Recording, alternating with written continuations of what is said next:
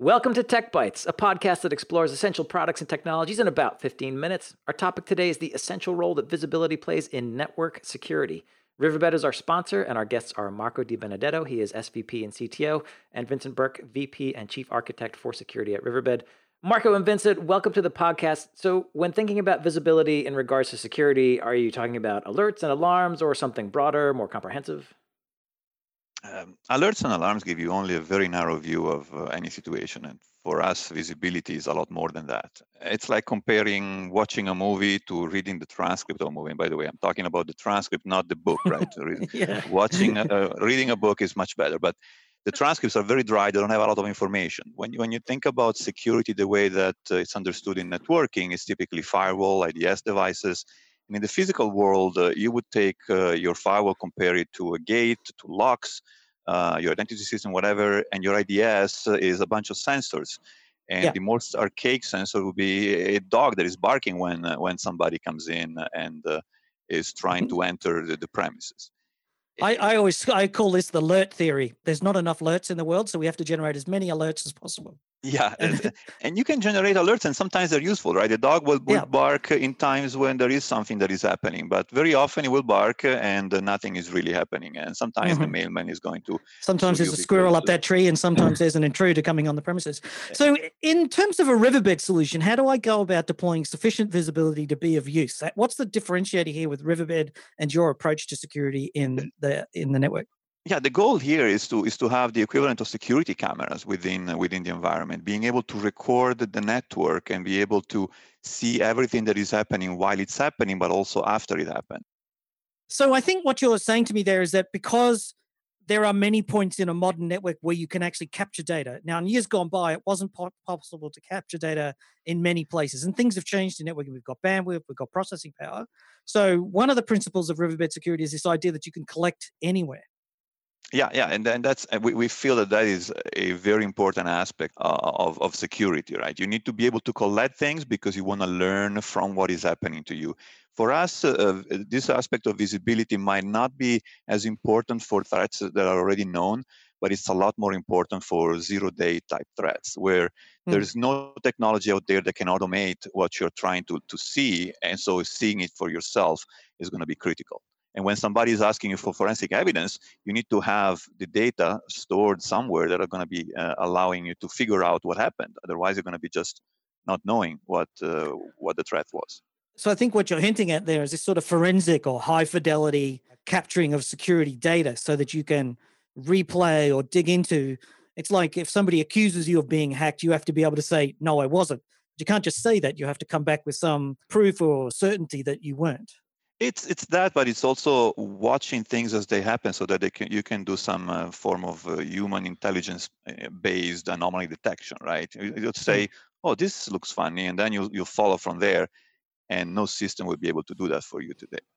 So, I guess the other part about this security planning or structure that we're putting in place is the angles. The ability to collect data at multiple points means multiple angles of view or positioning.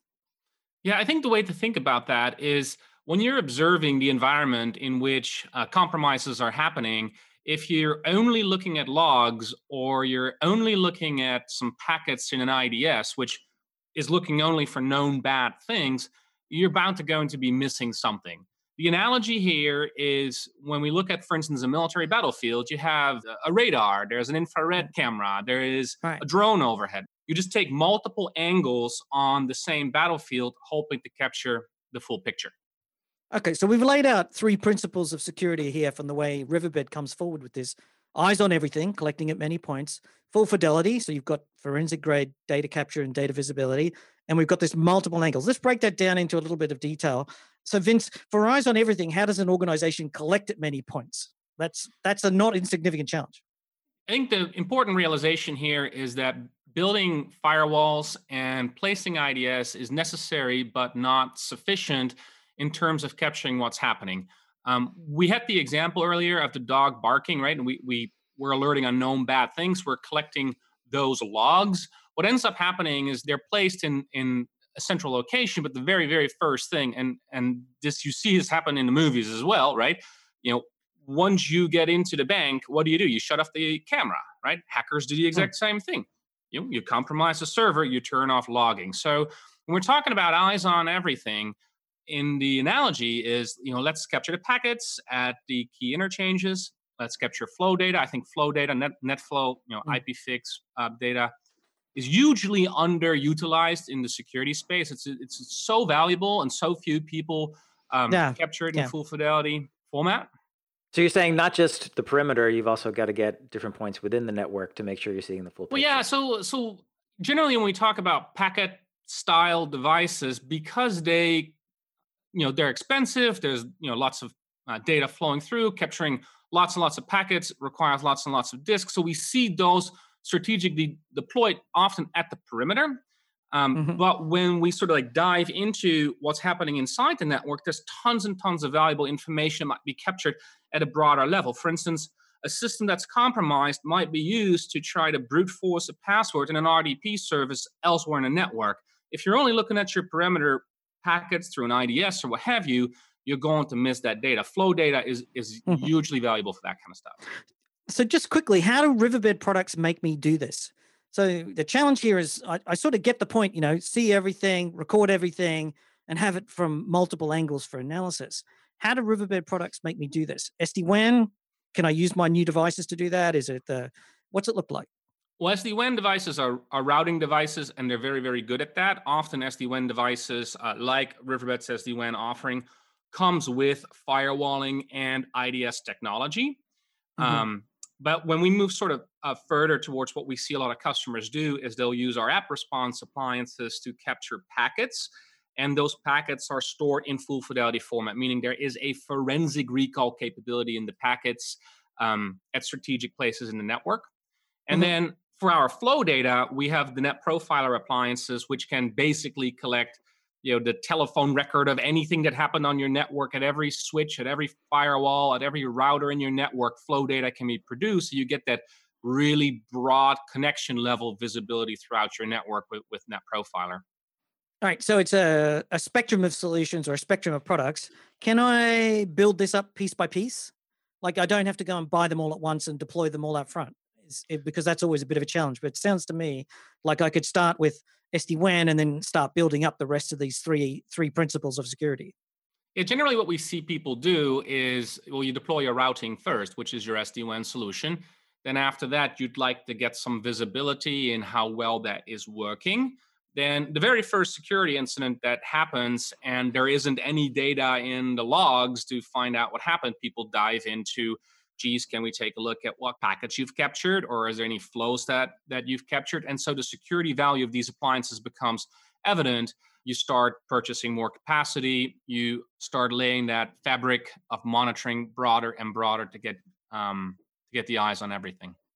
Any advice on how to instrument my network to make sure I'm looking at all the right things, since there's so many moving parts here? My background is in the NetFlow space, so I generally tell people start by collecting NetFlow from every switch, router, and firewall anywhere in your network. And that helps you identify where the strategic interchanges are, where you can also do full fidelity packet reporting in addition to the border. Okay, and that's going to be the Net Profiler tool. Yeah. And this notion of full fidelity, you mentioned packet capture. Is that what you mean by full fidelity? Yeah, actually, in terms of packet capture, I think most people are familiar with the full fidelity forensic recording of packets. Not everybody does it, but a lot of tools are available that can help with it. When it comes to NetFlow data, I think it is more of a novel concept, not as frequently seen, and not as many security operators think about it.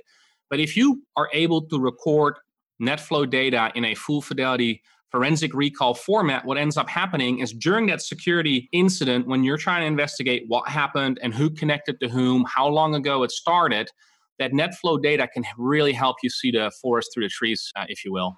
And that's where it's really important to get context and analysis, right? You can't just have a tool that says, here's the flow records, and here's a list of all the IP source and destination IPs. You actually have to apply some sort of software to that to say, oh, that's a known attack, or that's a likely attack, and things like that. This is where your alarms and alerts can't just be, I match this pattern, throw an alert. It has to be contextualized or valuable.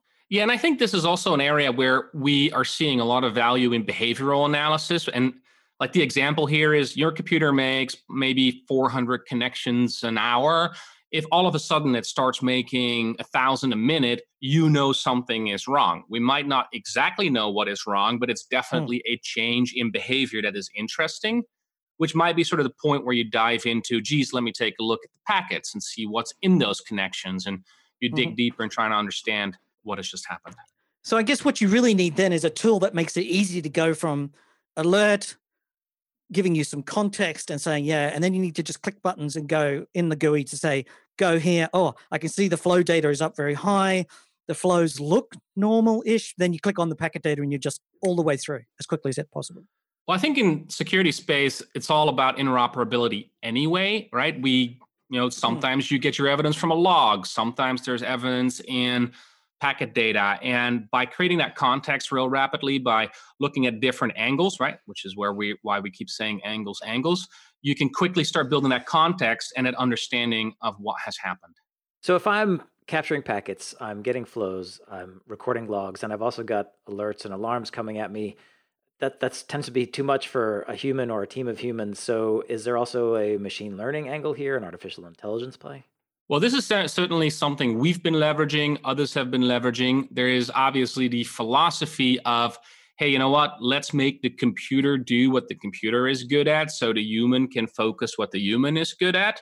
So in this case, what that means, the computer is, for instance, able to take flow data, packet data, log data from hundreds of different collection locations and point out to the operator, these things seem to be happening together, or these things seem to be happening in sequence. And the operator can then do what the operator is good at and say, oh, I know what that means. Does that make sense? Yeah, absolutely. You want to sort of start sifting through all that hay to find the needle and then let the human operator decide this is a good needle or a bad needle. That's the needle in the needle stack. Yeah, it's a dangerous world out there. Right. I think we could probably talk about security and visibility for a lot longer, but we've run out of time. So Marco and Vincent, where can folks go to find out more?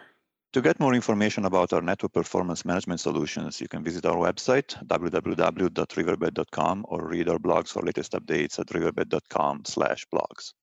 Well, thank you, Marco and Vincent, for joining us, and thank you to Riverbed for being a sponsor. You can find this and many more fine, free technical podcasts along with our community blog at packetpushers.net. You can follow us on Twitter at packetpushers, find us on LinkedIn, like us on Facebook, and rate us on Apple Podcasts. And last but not least, remember that too much networking would never be enough.